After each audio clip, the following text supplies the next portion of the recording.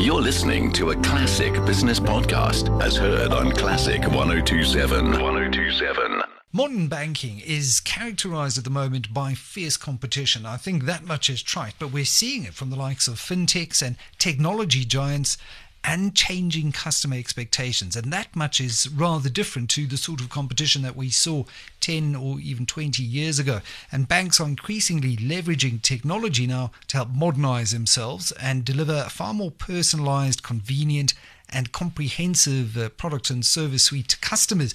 And as such, I think open banking models are gaining real momentum out there. And essentially, open banking uses secure application programming interface, or API as we know them, within banking systems and mutually agreed security and tech protocols to let consumers expose their banking data to a third-party fintech. And it's really markedly different from the current African status quo, which favors digital mobile payments modeled on the person-to-person or the P2P three-party payment innovation pioneered by Safaricom's M-Pesa mobile payment, a name that we're all very familiar with. I was chatting to Davina Maharaj, who's Program Head Investec Business Online and API Banking SA, that's actually in her title, to show you just how important APIs are becoming. And it's really changing the face of banking, especially for a high-touch firm like Investec. Well, it's a pleasure now to welcome Jigyasa Singh, who's Technology Managing Director for Accenture in Africa, to talk about how open banking is transforming the sector. Evening, Jigyasa. Good evening, Michael. How are you? I'm doing well, thanks, and avoiding, to the best of my ability, the worst of the third wave, and I hope you are too. Can you just tell us a little bit more about yourself and your journey within Accenture and the innovation space? Michael, thank you first of all for having me on the show. So I'm Jigyasa, and I'm responsible for Accenture's growth in our cloud and technology business for Africa. Accenture, as you would know, has a very diverse set of offerings, and we help our clients, define their true north aspiration. We also help them in implementing this through new business models enabled by cutting-edge technology solutions. And finally, we also assist our clients in operating revenue. That's the full spectrum of our client services across industries. And in doing this, we have taken an approach which is very innovative, human-centric, and experience-led. So I'm fortunate enough in my role as the growth lead for technology and cloud to work alongside a group of very talented colleagues who work across the spectrum of these services as we solve for our clients. You mentioned experience-led and really putting the customer at the center of everything you do. It's very similar to what Investec are doing as well. They're a high-touch firm. Can you just tell us a little bit more about open banking? What is it and what does it mean for banking and for South Africans? Absolutely. So open banking, first of all, is not a new concept. It's been spoken a lot in the Europe, especially, but that was more driven out of regulation around PSD2 and open banking. However, the opportunities that it presents made it quite a prevalent concept quite globally as well.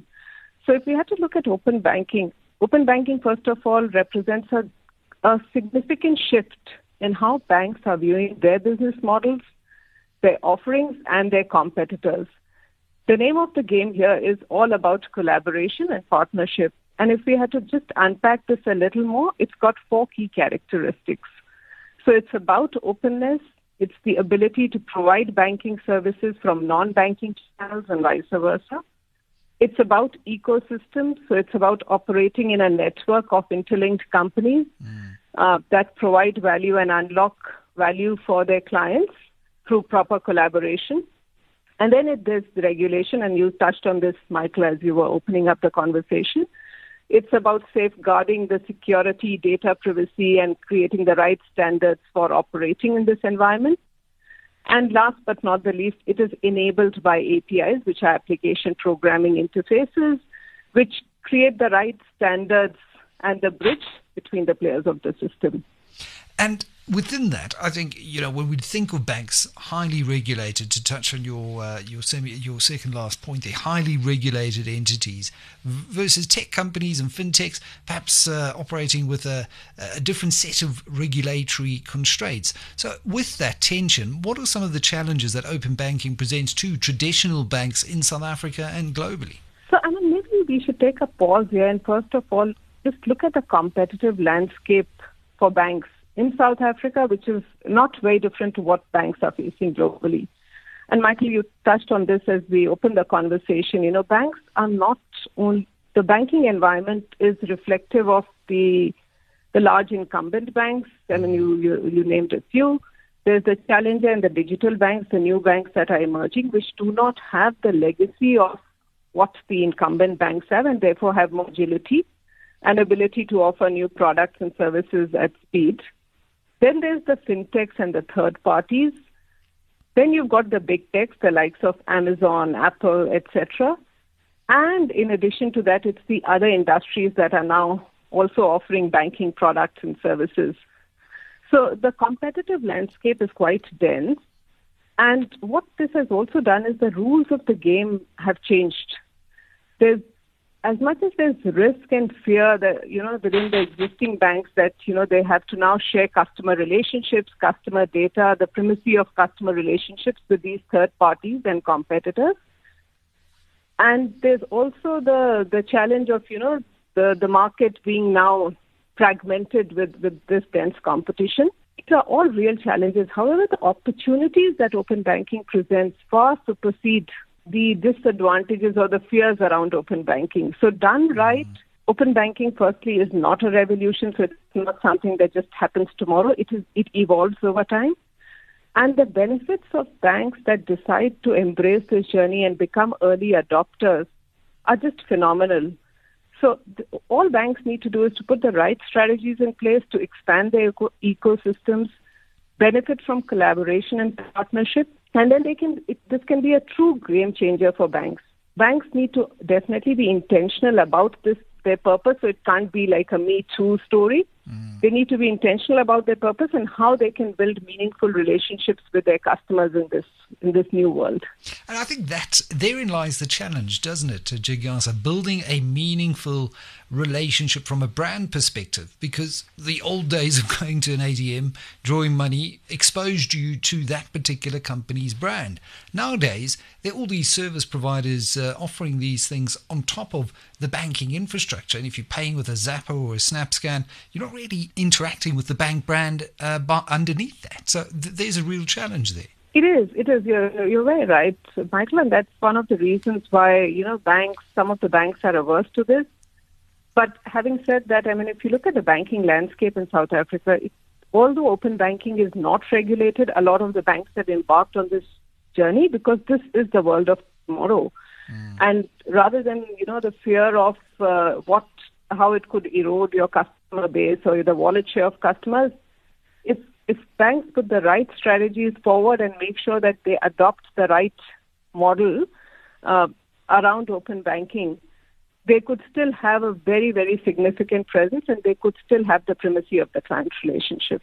And how are you seeing South African banks adopting open banking? To my earlier point, we do see some of the incumbents really embracing it, holers, bowlers, titles in the executive armory focused on API and business online. How are South African banks adopting this, and how do you see this being regulated, and how is it currently being regulated, I guess, is another way of putting it? So open banking as such is not regulated in South Africa yet. The South African Reserve Bank has started industry consultation around safeguarding consumer data and, managing the risks that are pertinent and specific to open banking. However, it's not a regulated concept. It has been regulated previously in Europe, in Hong Kong, and in other parts of the world. So there's some inspiration that the banks can draw from there as to what the regulator would eventually come up with. However, if you look at the banks, we've agreed that all banks are on this journey already, and they are deciding how they want to engage with their customers and other fintech players, and also how are they going to help in this evolution of the industry as a whole. So it's not a surprise that the CEOs of two of the leading banks are on record talking about platform banking. Platform banking is an evolution of open banking and is enabled by open banking. And then there's CEOs of other banks who talk about open banking, but about how are they creating that whole ecosystem play so that they are not only touching the lives of their customers where there's a need for a financial product or a service, but also in the adjacencies around it. So how are you being relevant to the customer? How are you creating the end-to-end customer experience? And how is the customer journey not about, obtaining a loan or a vehicle finance, but about the experience of going around looking for a vehicle and financing it thereafter. So that whole conversation is therefore then creating the customer intimacy, the depth of the relationship, and the right outcomes for the banks. Jacques Celliers of FNB and Simcha Balala of Standard Bank, the ones who have spoken on my show in the past about platform banking, really embracing this with open arms. Let's just reflect on the three ways of engaging with open banking. What are some of the approaches and the risks that need to be managed? And is this something that is viable for South Africa now? And how will it change how we as users of banking, consumers of banking and financial services, how will this change the way we experience banking? This is a very, very important question because, again, this is about, what purpose and strategies the banks determine for themselves because there is no one-size-fits-all. So while there's an underlying platform called open banking and a way of doing work, each bank and each organization, in fact, all players in this ecosystem could determine, what their sweet spot is and what resonates with their purpose and their strategy. So there's broadly three ways in which banks could adopt open banking. The first is banking as a marketplace. I don't think I need to explain the idea of a marketplace. It's well known to all, but this is an example where all financial services products and services are provided through a digital marketplace, and customers have the ability to go and buy, and the banks have the ability to cross-sell and upsell their products because they have the intimacy of the customer behaviors, the customer relationship, and are able to, understand what customers have bought and therefore what are they likely to buy thereafter. So it's about digitally enabling your banking products and services. The second one, Michael, that you referred to, which is what Standard Bank and FNB are talking about, which is banking as a platform. And the prominent difference here is about looking at your core product, but then extending it and evolving the offerings around the core products.